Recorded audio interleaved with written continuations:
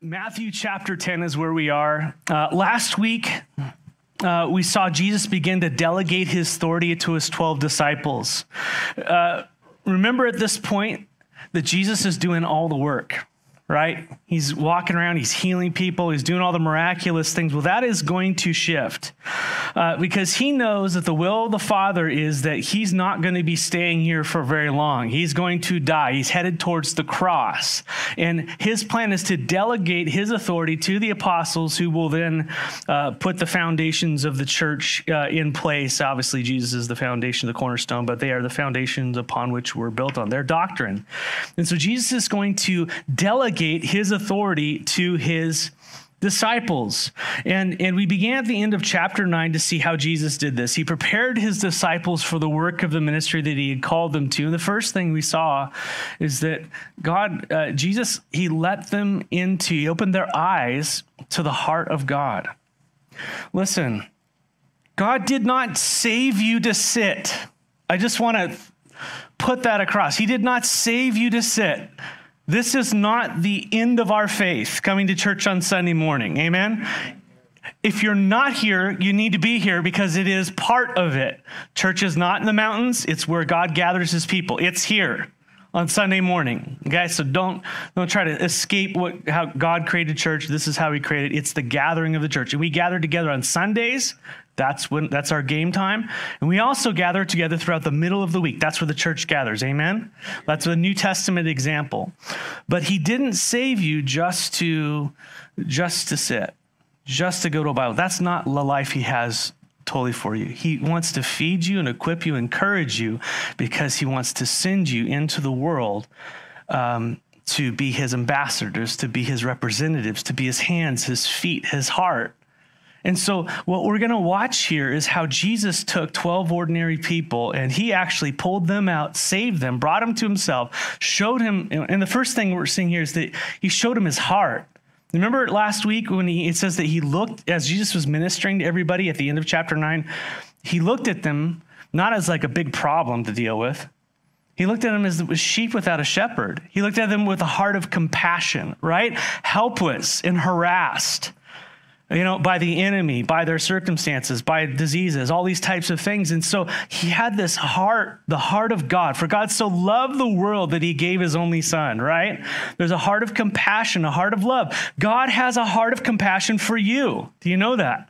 He saw you when you were helpless and you were being harmed, and he reached out to you and he loved you through someone or somebody, right? A message. He came to you in your moment of need. Amen? And so I just want to encourage you that we need as a church to see the heart of God, and that's really important. And so Matthew here, the first thing he records for us before Jesus delegates his authority is he sets it up by saying he showed us his heart. He told us when he looked upon the people, he had a heart of compassion. Do you have a heart of compassion for the world around you? Or are you kind of just fed up with it? A little bit of both, tell you the truth. Anybody else? Yeah. Lord, help me more on the compassion end. Amen. So the first thing we see is back there in chapter 9, verse 27, as he looked at the people as sheep without a shepherd, he had compassion on them. So pray for a heart of compassion. And then not only that, God isn't just, and by the way, God isn't just interested in getting you to do things for him and to go places for him. He wants you to share in his heart for doing those things and the reason why he would have you go places and do things. Amen? Amen. Yeah? Like, okay, going to church today. No, God wants you to want to go to church. He wants you to want to praise him. He wants you to want to give to him and his kingdom and his purposes with your time, talent, and treasure. He wants you to be all in. Right? And that comes by abiding in Jesus Christ. As we John 15 it, 1-8, as we connect with him, as we are in relationship with him, that osmosis occurs. He gives us his heart. He gives us his life. And then we begin to pray according to his will. And that's the process we see here.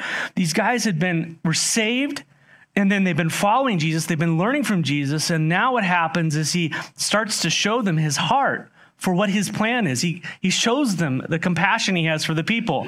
And then as we progress there in chapter 9, he prepares the disciple, but he opens their heart to the actual work of God.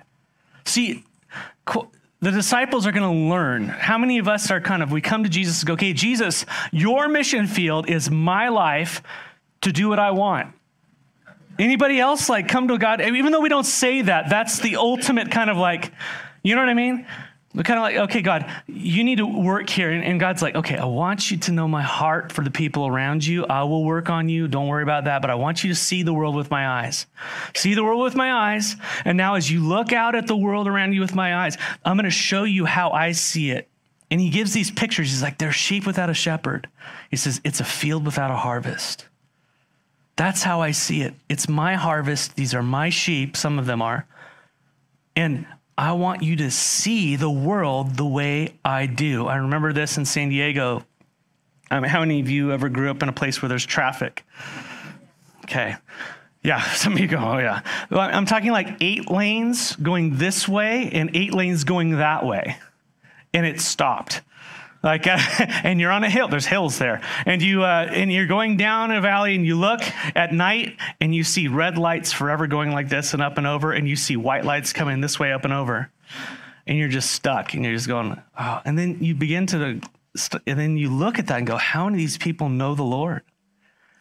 I just remember being young and come to the Lord, and I'd go to a Chargers game or a Padres game in Jack Murphy Stadium or Qualcomm, whatever they call it now. And be sitting there and look at 70,000 people just screaming and just looking at this going, how many of these people are going to be there? How many of these people they know Jesus? Your heart just changes. You look at it as a field. You look at it as a sheep without shepherd. And sure, it's exciting in the moment, but you've been changed because you've been with the Lord. And your heart is different as you look at the world around you. Anyone else? We can't grow hard to that. And the more we connect with Jesus, the more he shows us his heart for the world around us. He says there at the end of chapter 9, verse 37, 38, he said to his disciples, the harvest is plentiful, but the laborers are few. And he does another thing. After showing them his heart and after showing them the mission field, the way God sees it, he then tells them to pray. He wants them to pray for his will to be done in that circumstance. And this is where the power of prayer actually takes place, is that you see the massive need, but then he wants you to engage in the solution. He wants you to pray, get your heart spiritually ready. And so I want you to pray. You see the field, you see this huge thing. I want you to pray that God would send people in there. And then you start praying according to his will. And what happens is God out of that begins to choose 12 from among them that would actually go do it. See, it's those who are praying, who see God's heart, who see his plan, who are praying according to his will, that God then grabs and uses. Amen? So what do you think we need to be doing? Man, spending time learning from Jesus, getting his heart, his worldview, the way he sees things. And then what happens? Man, he starts showing us a need. And then what do we do about it? We start praying and start getting discernment from God about what his will might be in that. And then what does he do? Chapter 10. And this is what happens in chapter 10. Well, after he says, chapter 10, verse 1, we saw that God answered their prayer by calling out 12 from among them. Larger group praying, smaller people from among them called out to do the work. They're all part of the same mission. But there were specific people that God had in mind to be gifted to go take care of what God had in plan here. And let me say that this is how God tends to work today. First, he saves us. Then we become followers of Jesus. We become disciples. That means we're learners of him. He's changing the way we view the world. We're no longer being conformed to this world, but being transformed by the renewing of our minds. We begin to see everything through his lens. Amen. And as we abide in him, he begins to call us to prayer, and we see the gap. Instead of getting angry or instead of getting frustrated, we begin to pray, we begin to pray, we begin to pray, we begin to ask for God to do something. And then it gets to the point where our heart is just I've got to do something. Anyone there? And then you realize, there's a big gap between what needs to happen and my ability to do it. Anybody have that? Well, Jesus has solutions for that too. Do you know that? Look at these guys. Who did he choose? Tax collectors, political zealots. Just fishermen. I mean, just all these different guys. And so we learn from him. He shows us his heart. He shows us his work. As we abide in him, we begin to pray for his will. And then he often calls us to put our hands to the plow in some way to accomplish what we've been praying for. And this is what happens here. He reveals something specific he has called them to, and he does the same for us. And he draws us out for his purposes. And so he calls 12 of the disciples to himself in verse 1 there. And the next thing is that who he calls, he equips. Remember? How many of you go, man, I want to share. I have a heart to share across the street, but I'm just not going to do it because I can't do it. Well, guess what? What God calls you to, he's going to equip you to do it. How many of you successfully rode your bicycle the very first time? How many? Come on, savants. I want you. Oh, okay. How many of you were successful at communicating the gospel the very first time? How many of you have actually decided never to do it? Because you might fall, or you might run into someone, or people might think something of you. Oh, man, you're missing out. You're missing out, right? Same thing. So Jesus, he doesn't leave them hanging there. He gave them authority to do what he called them to do. Jesus will empower you to do what he's called you to do. I mean, he's not calling you and saving you and bringing you and showing you all these things, giving you his heart to go, oh, well, now figure it out. He's going to go, no, actually, here's the cool thing. As you abide in me and I abide in you, man, I'm going to gift you and I'm going to empower you for the things I've called you to. Isn't that cool? Yes. I think it is awesome. He gave them the authority to do what he had called them to be apostles. We're not apostles, they were. And so Jesus saves them. They learn from them. He revealed his heart to them. He shows them his plan, and he calls them to pray, and then he calls them to the work that they are praying for, and then he empowers them to do that work. Pretty simple. Does this sound like good management skills to you? I'm like learning a lot. I'm like, okay, well, I got to write this down and start doing that. Anybody else? Yeah, he's discipling them.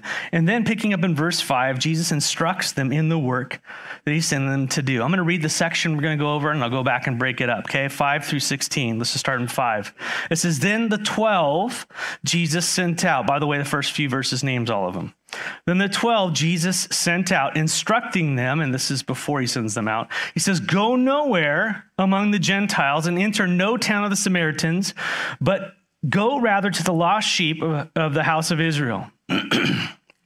And proclaim as you go, saying, the kingdom of heaven is at hand. Heal the sick, raise the dead, cleanse the lepers, cast out demons. You received without paying, give without pay. Acquire no gold or silver or copper for your belts, no bag for your journey or tunics or sandals or staff, for the laborer deserves his food. In whatever town or village you enter, find out who is worthy in it and stay there until you depart. And as you enter the house, greet it. And if the house is worthy, let your peace come upon it. But if it is not worthy, let your peace return to you. And if anyone will not receive you or listen to your words, shake off the dust from your feet when you leave that house or town. Truly I say to you, it will be more bearable on the day of judgment for the land of Sodom and Gomorrah than for that town. That's crazy stuff. So just look at the details, the detailed instruction that Jesus gives them. Just look at how he leads them. And while we're looking at the apostles, kind of go, Lord, would you do that in my life maybe? Would you do that in my life maybe? Maybe not the same exact, way he's going to work in you differently, but I think God does this. He equips us if we let him. So the 12, verse 5, just real quickly, the 12 he sent out instructing them, go nowhere among the Gentiles and enter no town of the Samaritan. Jesus gives them a specific mission field. He gives them parameters. He gives them boundaries. That will expand later, but they're starting out and he starts small. And this is because God has the plan in mind. He says, I want you to stay away from the Gentiles, stay away from the Samaritans. You're not to go minister in those areas. The Gentiles are the Greeks and the non-Jews, basically, and the Samaritans were those, for lack of a better word, the half-Jew, half-Gentiles that were intermixed there in Samaria. They were involved in kind of false worship and stuff. But that wasn't what he was calling the apostles to in the beginning. He was calling them to a specific mission field. So Jesus gives them direction where not to go. In verse 6, some people, you come out of a background of alcoholism and all that type of stuff. And then the Lord's like, do not go minister in bars right now. You are not ready for that, or whatever it might be. You just need to start with this. Listen to the Lord. He has a plan. Amen. So Jesus gives them direction where not to go. And in verse 6, he tells them actually where to go. Hey, this is where you are to go. You are to go to the lost sheep of the house of Israel. Pretty cool instructions. The Messiah came first to the lost sheep of Israel. Listen, ministry is not our plan, it's his will. Okay, we just want to do what he wants us to do. And he lays out things for us, parameters, things we should do and shouldn't do in Scripture. So we've got some guide rails. And then within those specific circumstances, we seek him for his will and his peace in the midst of it. Should we sell? Should we build a building? Should we not? All this kind of stuff. Amen. And so Jesus gives them direction where to go and where not to go, but go to the lost sheep of the house of Israel. Again, Jesus came to the lost sheep of Israel. He was born a Jew to the Jews among the Jews. Amen. We know that Jesus is Jewish, right? And John 1:11 says he came to his own, and his own people did not receive him. So we know that he came to the Jews, his own being the Jews. And that was what was prophesied in the Old Testament. It wasn't that the prophecies were given to the Gentiles. Who were all the prophecies given to? The Jews. That from among them, one would be raised up, a savior, someone to save them from their sin. And by the way, you see that in Abraham, the promise of Abraham, that the promise would be for their people, and not only for their people, but would extend eventually to everyone. Okay, but right now it starts with the Jews. As we read the Old Testament, we know that it's prophesied, but we also know that it was prophesied that Israel would reject their Messiah. Nevertheless, Jesus is going to go to them. They're going to reject their Messiah because they had hard, blind hearts. They would crucify Jesus just as is prophesied. Read Isaiah 53. And so the gospel came first to those who had the covenants and the promises and the prophecies. Jesus came to his own, but as a nation, they rejected him. Keep in mind, some did believe, amen? Because we are reading Jews' writings here, amen? Praise God, yes.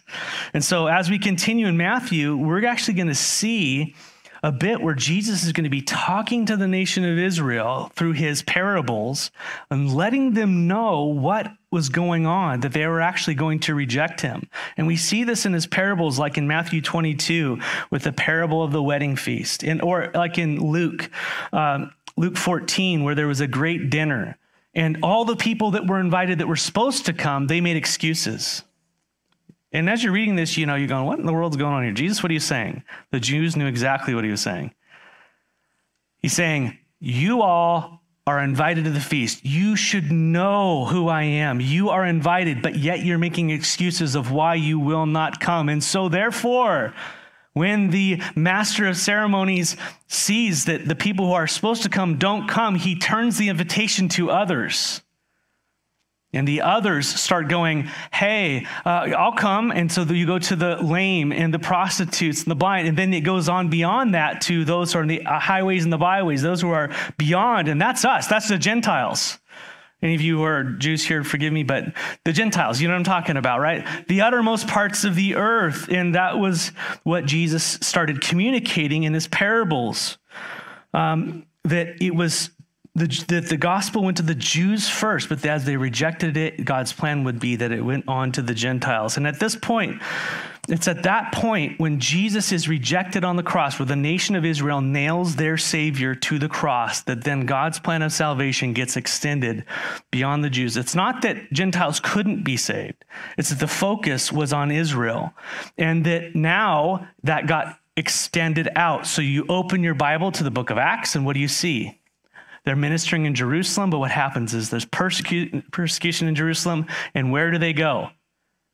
Samaria, Judea, And the gospel goes with them, and they start ministering to the Samaritans and in Judea, which is the surrounding regions. And then we see with Paul, well, Peter goes to the Samaritans after Philip, I believe, and then it extends out. Where does it go? To the uttermost parts of the earth. Paul is out there. And then we read last week where all the disciples eventually spread out and died in all these different Gentile lands, a lot of them. So God's plan was that it would go out. We see that. And Paul, and this is what Paul explains in great detail in Romans chapter 9 through 11. If you want to get extra credit, read Romans 9 through 11, and you'll have a lot more questions when you're done than answers. But I would encourage you to read this. But the gospel went to the Jews first. They rejected Jesus, and so now it has gone to the Gentiles. And we will see again Jesus address that. But let me just fast forward this because it's important, because in Matthew 28, Jesus changes the apostles' mission. Okay, this is very important. So you're just going to the Jews. So they go, okay, I'm just going to the Jews. Right? And then Jesus dies and he rises again and he appears to the disciples. And then he says in Matthew 28, verse 18 through 20, he says, all authority in heaven and earth has been given to me. Again, the authority of Jesus Christ. And what does he do? Therefore, go and make disciples of all nations. Nations is people groups, okay? All nations. So what does that mean? Go to the Irish. Go to Mexico. Go to the Philippines. Go to India. Go to Egypt. Go to South Africa. Go to America. Go. Yeah, I know they didn't even, you know what I'm saying? The gospel is extended to all. Go. The mission field is now open. The world. And baptize them in the name of the Father and the Son and the Holy Spirit, teaching them to observe all that I've commanded you. And behold, I'm with you always, even to the end of the age. What do you mean the end of the age? Tell I'm coming back. And what we're in right now is something called in Scripture, it's the age of the Gentiles, or the church age. It's the time of the Gentiles. And when that's done, Jesus will come back, and I think his focus is going to, if ladies studying Revelation, and there's a lot of people who see this differently, but Jesus' focus, when the church is, I believe, is taken out, it gets refocused back on the nation of Israel, the 70th week of Daniel. We can talk about that later, but I did a study in Daniel. You can go back there and check it out online. But God refocuses for that 7 years on the nation of Israel, and God works through the 144,000, and people are brought to the Lord, and they all die. They're all martyred at the hands of the Antichrist and those who hate God, and it culminates in the Great Tribulation. There's a lot there. But you see right here in Matthew 10, they didn't know all that. He just says what? Go to the lost sheep of Israel. How many of you, as you've grown with the Lord, you go, oh my goodness, you've been walking with him for a while and you start to see the big picture of what God's doing. But when you started, all you knew was love Jesus, share with your neighbor, confess your sin, hang out, right? Amen? And that's sweet, and that's the foundation. But God's got the plan, church. Just be obedient with what he calls you to do right now. Amen? Don't worry about the bigger picture and where you're supposed to go and all that stuff. Just today, follow Jesus. And he'll take care of your tomorrows. I like what John MacArthur says about the results of things. He says, I just want to be concerned with the depth, and I'll let God worry about the breadth. Just go deep with Jesus and let him worry about how that impacts out. Amen? And so he calls them to minister to Israel, as was prophesied. God has the plan. We just need to be obedient. Just be obedient. Just lean into the Lord and trust and obey, right? And so Jesus tells them where not to go, verse 5, but he also tells them where to go. As we said, go to the lost, in verse 6, go to the lost sheep of house of Israel. Then in verse 7, he gives them the actual message to say. Isn't this he bullet points it for them. How many of you need Jesus? I just wish you'd bullet point. Oh, here you go. He bullet points it for them. Verse 7, here's what I want you to say as you go, and proclaim as you go, saying the kingdom of heaven is at hand. Does that sound familiar at all? Who else said that? Oh yeah, John. the Baptist, and who else after John? Jesus. And now who else is proclaiming it? The disciples. And guess who else is supposed to proclaim that? Oh, hey, we don't get to do a new message. We're just his representatives. There's power in the word of God. He's got the message down pat. And Jesus' message in chapter 4, verse 19 or whatever it was, 17, Jesus said, repent, for the kingdom of heaven is near. This is the same thing he's telling them. Go out and call people to repent, for the kingdom of heaven is at hand. They were calling Israel to repentance, to turn from sin and to turn to God. Turn from sin and to turn to God. This is a work that the Lord does in someone's heart. Amen? Otherwise, we stay in our junk, you know? And so turn to God with all their mind, heart, soul, and strength. And they didn't have a new message. They were just messengers of Jesus. Turn to God because his kingdom is at hand. It's near, as some of your translations say. In other words, the kingdom of God being, when we think of the United States of America, we have a big banner, okay, Constitution. I know it's kind of messy, but I mean, freedom. We could throw a few words together that kind of encapsulate what it might be to be, maybe an American. Well, the kingdom of God is similar. His rule, his reign, how he would do stuff, his power, his grace, his mercy, his majesty, his authority, his wisdom, all those things are here. They're manifested. Why are they there? Because Jesus Christ is walking among them, and then he's now empowering his disciples with his same authority, similar authority, because they are not God, to now go do the thing that he was doing. So not only are the apostles given the message to say, they're giving the message to say, hey, turn from Jesus and start following him. Repent.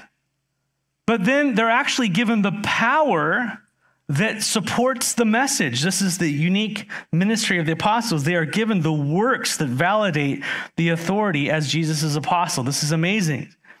Verse 8, and as you go, as you're preaching, here's the works that accompany it with it, apostles. Heal the sick, raise the dead, cleanse the lepers, cast out demons. Then he goes, you receive without paying, give without pay. They were given authority to do exactly what Jesus is doing. This is what Jesus was doing. And the field is ripe. Pray that there would be more people in the harvest. And then he gets 12. By the way, Jesus was praying while they were praying. And now he gives them his delegated authority to be his representatives in the field. And now they are doing exactly what he's doing. Are they doing it perfectly? No. There's a lot of falling off the bike. Oh, why can't we cast out this demon? Oh, you have little faith. He works with them. He grows them.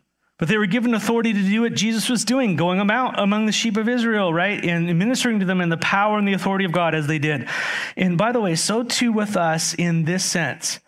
1 Peter chapter 4. Now, I have no doubt that I am not a cessationist in that God can do whatever he wants, whenever he wants, through whomever he wants, however he wants, for his own glory. So I don't want to limit God in any way. But I would say that the supernatural, natural way that God works is that he gifts his church. This is evident in the teachings of 1 Corinthians 12 through 14 and in other places, and Peter's going to address it here in 1 Peter chapter 4. I would bookmark this if I were you. 1 Peter chapter 4, starting in verse 10. 1 Peter chapter 4, verse 10. Peter's encouraging the church to use the gifts that God has given them. You might be going, well, I can't do all those things. I'm not an apostle. Okay, so you're not an apostle. But guess what? We know from Scripture that if you are a born-again believer, the Holy Spirit has gifted you. He has done that. Well, how? It's just according to his good pleasure. Whatever he wants to gift you with, he has gifted you with. And Paul goes into, if you're a mouth, don't desire to be a foot. If you're a foot, don't desire to be all these things. We all need each other. Lean into the gift that God has given you is his encouragement. Use it to edify one another. And this is what Peter says. He echoes the same thing. 1 Peter 4, he says in verse 10, he says, as each of you has received a gift, use it to serve one another as good stewards of God's varied graces. Listen, the Holy Spirit has saved you And he's not only saved you, he's empowered you. He's gifted you with a gift. Isn't that awesome? Do you know that? It's like, oh, well, what do I do with that? You use it. Well, how do I know what my gift is or where to use it? You get around believers. You hang around the church and you find out how the body works and what part you are. Amen? And they validate and encourage you and inform you on who you are in them. And yes, we can discourage one another too, right? We're a family. We got to work through things. But God has gifted you. I want you to know that. And while I might be a mouthpiece, and God uses me on Sunday, I am not the end all. This gift is not the end all. It is very important in the church. He lays that out. But guess what? You are the plan. You're the major operation for edification within the church. Your gifting, the Holy Spirit has gifted you. We are a body. Amen? Amen. Yes, you have been gifted by the Lord if you are indeed in him and walking with him and have received his Spirit. You've been gifted. Lean into that gift. Use it. Use it. Well, I might stumble. I might fall. I might do all these things. Yes, you might. Amen. Use it. And lean in it and grow it and craft it and let God teach you how to use it. As each of you has received a gift, use it to serve one another. Notice it's another gift. The purpose of your gifts is for others. Right? Yes. And whoever speaks, and he just compacts all the gifts into two major sections, speaking gifts and serving gifts. Okay, speaking gifts and serving gifts. That's what he does here. He says, as good stewards of God's various grace, whoever speaks as one who speaks the oracles of God with the power of God. I mean, do it. And whoever serves as one who serves by the strength that God supplies. Listen, God has empowered you for the work of the ministry. He's empowered you. In order, why? That in everything God may be glorified through Jesus Christ. Listen, the chief end of your gifts is the glory of God. Amen. So what happens when you don't use your gifts? What happens when you neglect your gifts? What happens when you don't show up? What happens when you refuse to step out in faith? Jesus is not glorified because we need each other. I need you. You need me. We need each other. We need the various gifts. I need to be built up by you. You need to be built up by me, so to speak. I'm just saying me because I'm up here, right? So to him belong the glory and dominion forever. So speaking and serving gifts all boil down to the two. But while we might not be apostles, right? We are definitely gifted by God. And we've been freely given those gifts to give away. To give away. Amen? Now there's ways in which we need to grow those things and manage those things within the church. There's wisdom in that. But man, what a great plan.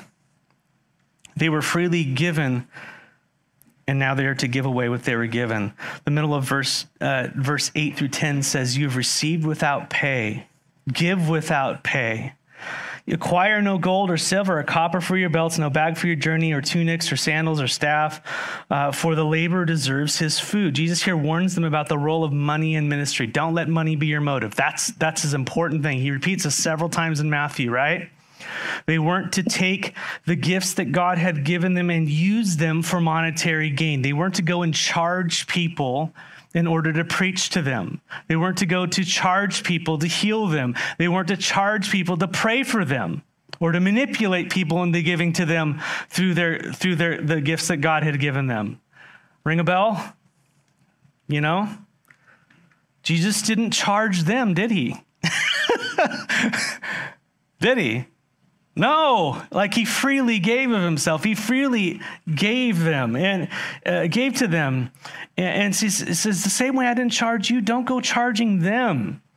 In fact, Jesus wanted them to be dependent upon God's provision, not only for their sake, but for those who were watching. This is important. Don't acquire gold or silver or copper for your belts.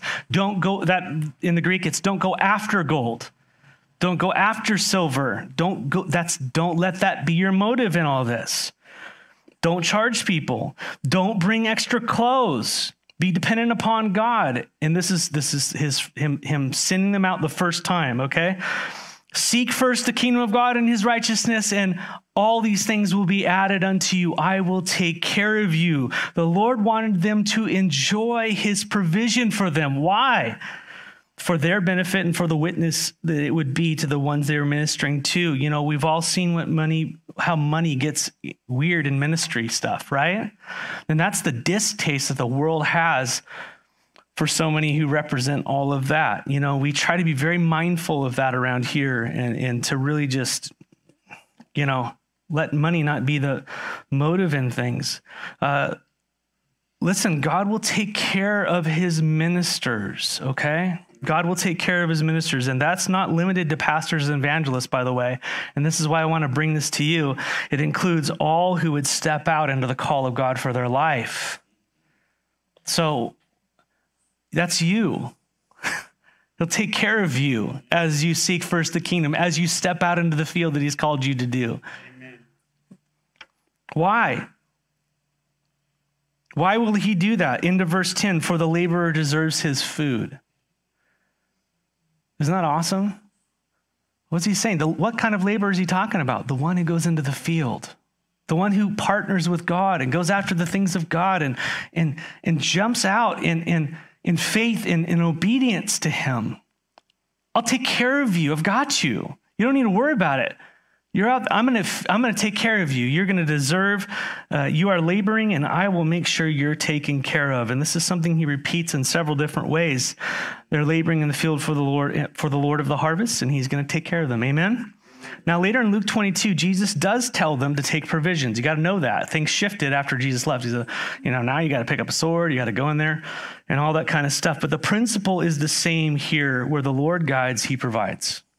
I love that. Chuck Smith used to say that all the time. Where the Lord guides, he provides. And it is so true. If God's guiding, he will provide. He will take care of what is needed. And by the way, I just want to lay this out there, and it's awkward for me to talk about a little, but this is not saying that you don't take care of pastors and ministers and stuff. Actually, the Bible makes the opposite case, okay? And that there is, this is a biblical thing here, where Paul is saying, listen, if people minister to you in spiritual matters, they should reap from you physically, make sense materially. And that was the principle here. 1 Timothy 5, 17 through 18, if you want to read that, in 1 Corinthians 9, 1 through 11. And by the way, Paul in that 1 Corinthians 9, he says, I have the right. Don't I have a right to not have to work? Don't I have a right to have a wife? Don't I have a right to he talks about all his rights, because he says, but I didn't take those rights. Make sense? So we all want to be a Paul where we don't have to do that. But in other words, Paul is making the point by saying, hey, listen, this is the standard. Peter, Paul, everybody's out ministering.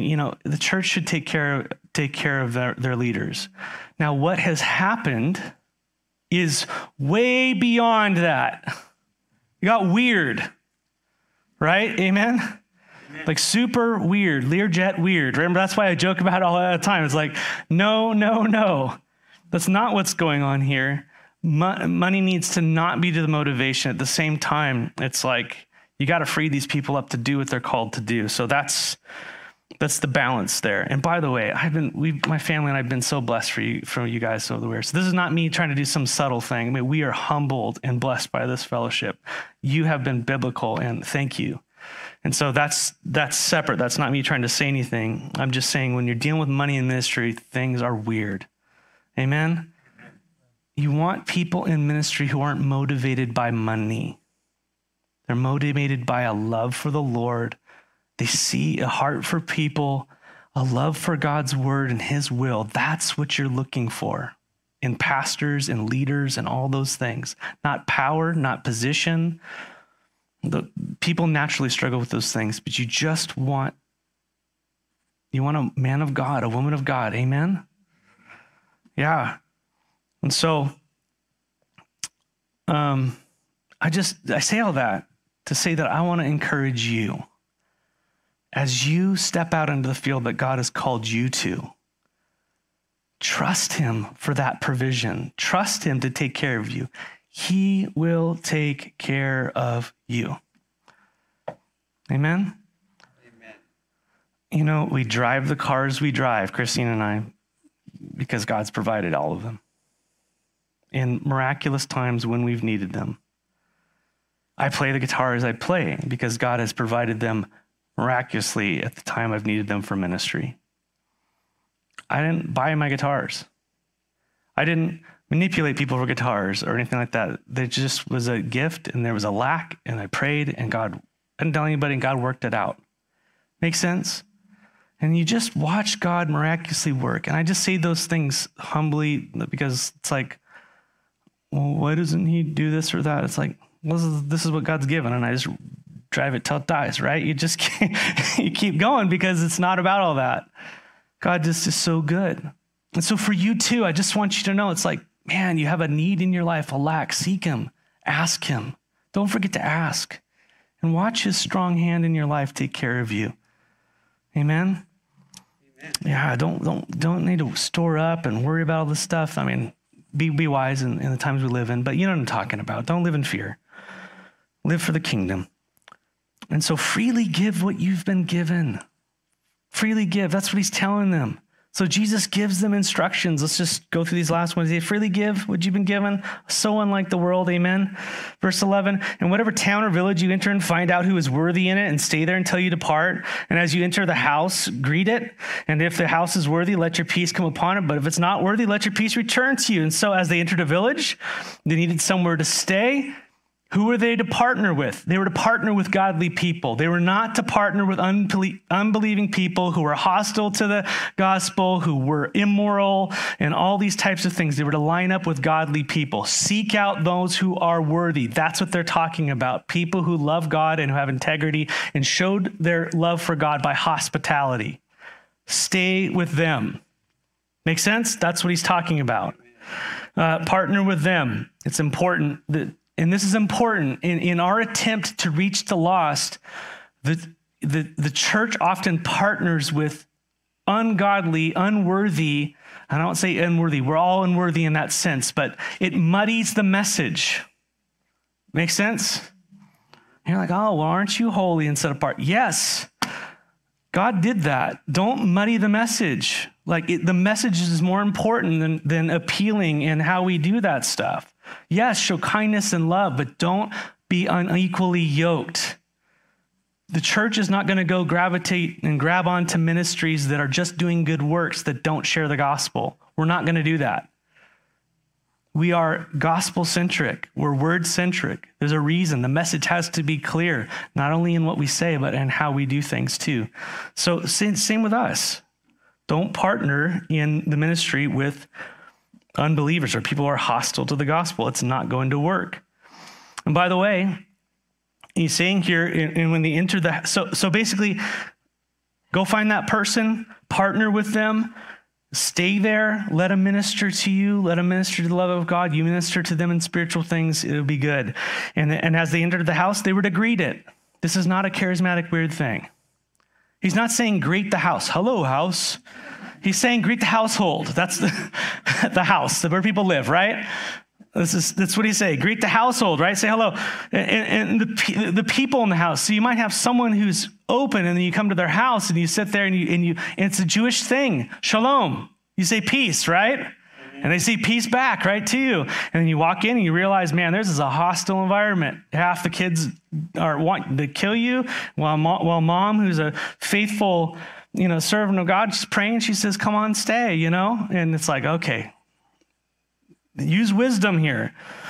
And by the way, so you enter the house, let your peace rest upon it, and if not, take it back, kind of thing. And by the way, this isn't like you walk in and go, this isn't 5 stars, No, that's not what he's talking about. None of that kind of stuff. You're looking for godly people with a godly house and hospitality that's shown in the love of Christ. And so Jesus wants his disciples to be yoked with godly people. And so let your peace be upon it. And again, that Middle Eastern back and forth there, but with those who are not godly, unworthy, that is, there's no peace between light and darkness. There's no peace. And we know that. Sometimes when we try to partner with people who don't know the Lord, there's no unity. Even though we try, there's no unity. There's no peace. And so withdraw your peace. And so that those And Jesus says, find worthy, godly people. That's the point there. In verse 14, Jesus begins to instruct them about opposition.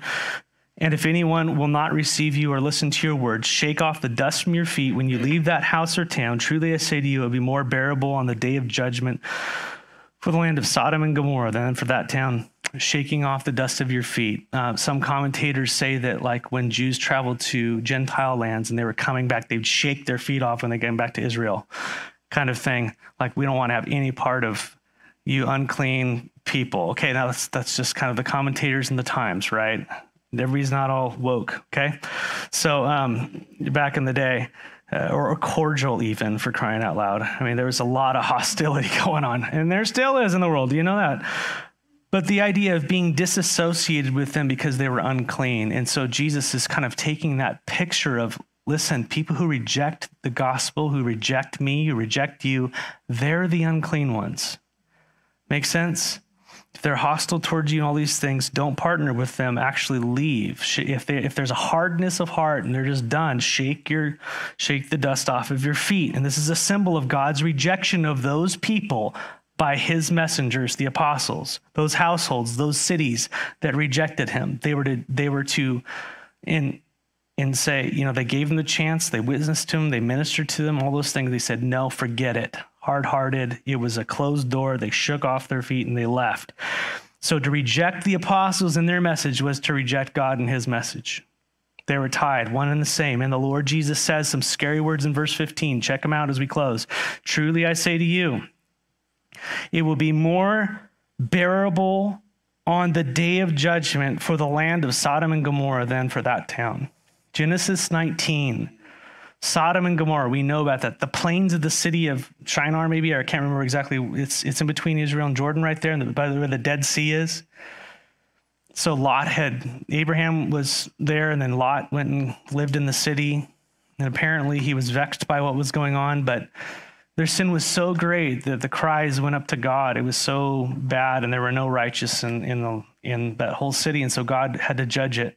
It was full of homosexuality and no kids, where the men of the city sought to rape an angel. I mean, it was just out of control, just lawlessness, and Lot was giving his daughters over. It's just, the whole thing was downhill. We look at that and we go, man, that's just crazy. And it's like, wow, that's not too far off these days. And God burned that city to the ground and killed everybody.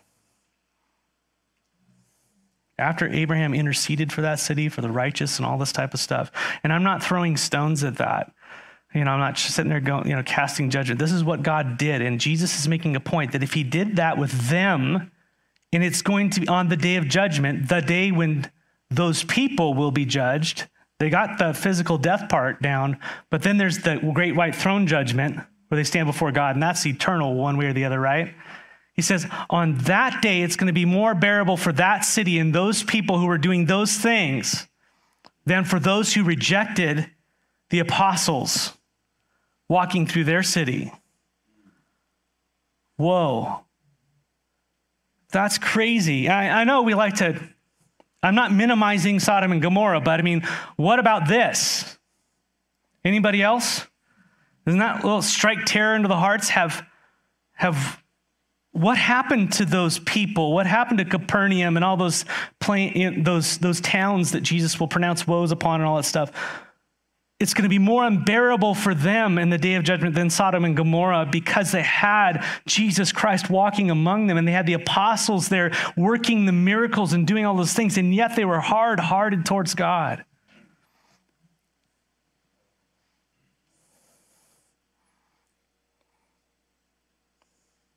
God is just when he judges.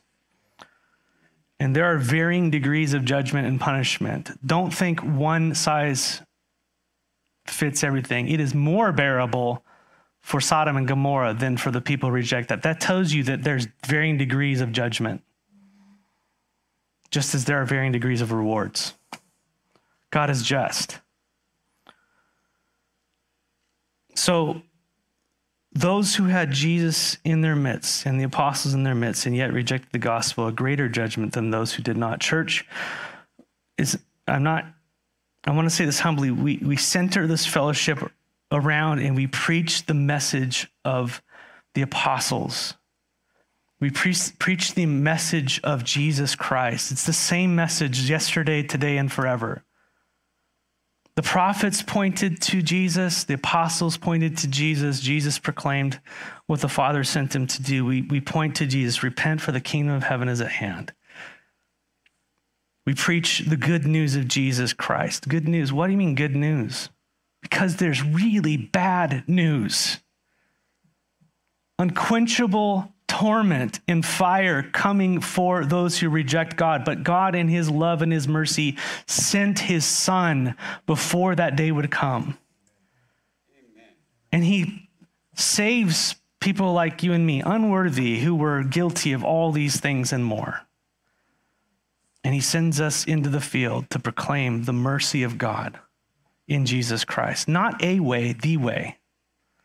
Jesus is the way. Exclusive, narrow as narrow can be, but arms wide open, calling to sinners to come to him. Amen. That is his heart. He loved to death. John 3:35-36, the Father loves the Son and has given all things into his hand. Whoever believes in the Son has eternal life. Whoever does not obey the Son, notice obey and belief are synonymous there. Whoever does not obey the Son shall not see life, but the wrath of God remains on him. Wrath remains. It's important that we don't take the cues of the culture around us in our messaging, but rather from the Lord and his word. Do not muddy the waters. Expect people to reject Jesus. He did then, they did then, they will now. Don't give people false assurance. Don't give people a false message. Don't give people false hope. Speak the truth in love. The church does no service to the world when we muddy the waters with a watered down gospel, which is no gospel at all. Read the book of Galatians. It is in fact it's a fact that people reject Jesus Christ, but let's be faithful messengers. Amen. Let's be faithful messengers. And we were the harassed and the helpless. Amen. And yes, people were compassionate and kind and long-suffering with us. We need to be the same, amen? We need to be not so quick to shake off our feet in dust. We're not apostles. But nevertheless, man, we hold the truth. Jesus loves, and he wants to love through you. We'll leave the judgment up to him, but at the same time, the message is clear. Calls all men to repent and believe.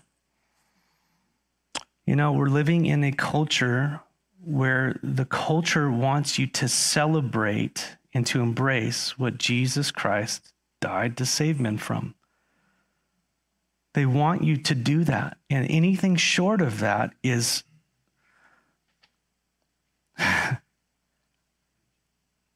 it's heresy from a worldly perspective looking at us. If you don't embrace everything that the world, and it's getting exponentially just more crazy as we go. Just hold fast. Hold the line. Just stay tight with Jesus. Continue to share the truth in the midst of darkness. We don't know what God's going to do. And so, if you're someone, or if you're listening, if you have yet to respond to God's call for you to repent, today's the day. Turn your heart to Jesus, confess your sin, and receive his love for you, knowing that Jesus Christ has the authority, not only the authority, he is the desire to cleanse you from all unrighteousness. He took it upon himself on the cross, that you would be white as snow. White as snow, clean, totally clean before God, cleansed from the inside out, not an outside religious, but an inside out. Something that men can never do. All the religion in the world can never do. Jesus wants to change you from the inside out. And he does this by his Spirit who comes to a person's heart, convicts them of sin, and draws them towards his grace and truth. And a person goes, you're right, God, I am who you say I am. I'm guilty before your throne. Forgive me. And God at that point is not going to go, oh, well, do 50 push-ups. What's he going to do? Boom. And he's been drawing you the whole time. So awesome. And then you are saved. And then he teaches you about himself. And he shows you his heart. And then he shows you his plan. And then he calls you to pray. And he calls you to serve. And he empowers you to do it. And he instructs you in that service. And he tells you where to go and where not to go. And he gives you the message and what to say and what not to say. He tells you what to do and what not to do, what to look for, what to avoid, and how to deal with opposition as he sends you out into the world he saved you from. You know, Jesus was their shepherd and he is yours, and he will be faithful in what he has called you to. Amen? Lean into him this morning. What pasture has God called you to? You might be going, I have no clue. Time to abide. Time to abide. Just lean into him and abide. What field of ministry is he putting on your heart? You might not be the apostle, but you might be the prayer support or the financial support or the hands that actually help in the midst of that. Amen? And trust yourself to him. Let him lead you in the path that he's prepared for you to walk in before the foundations of the world. Amen. And watch him work. Father, we come before you and we love you and we thank you that we've been able to marinate in your word and your truth. Lord, you do all the heavy lifting. I'm so thankful, God. And I just pray that you do the heavy lifting in this church, that at the end of the day, we would be more and more of people who step out in faith and are less concerned with us, but more concerned with others and your glory. And we would watch you continue to do, increasingly so, a mighty work through this place and through your church in this valley and beyond, God. We love you, Lord. And we pray for your glory and your will to be done. In your name, amen.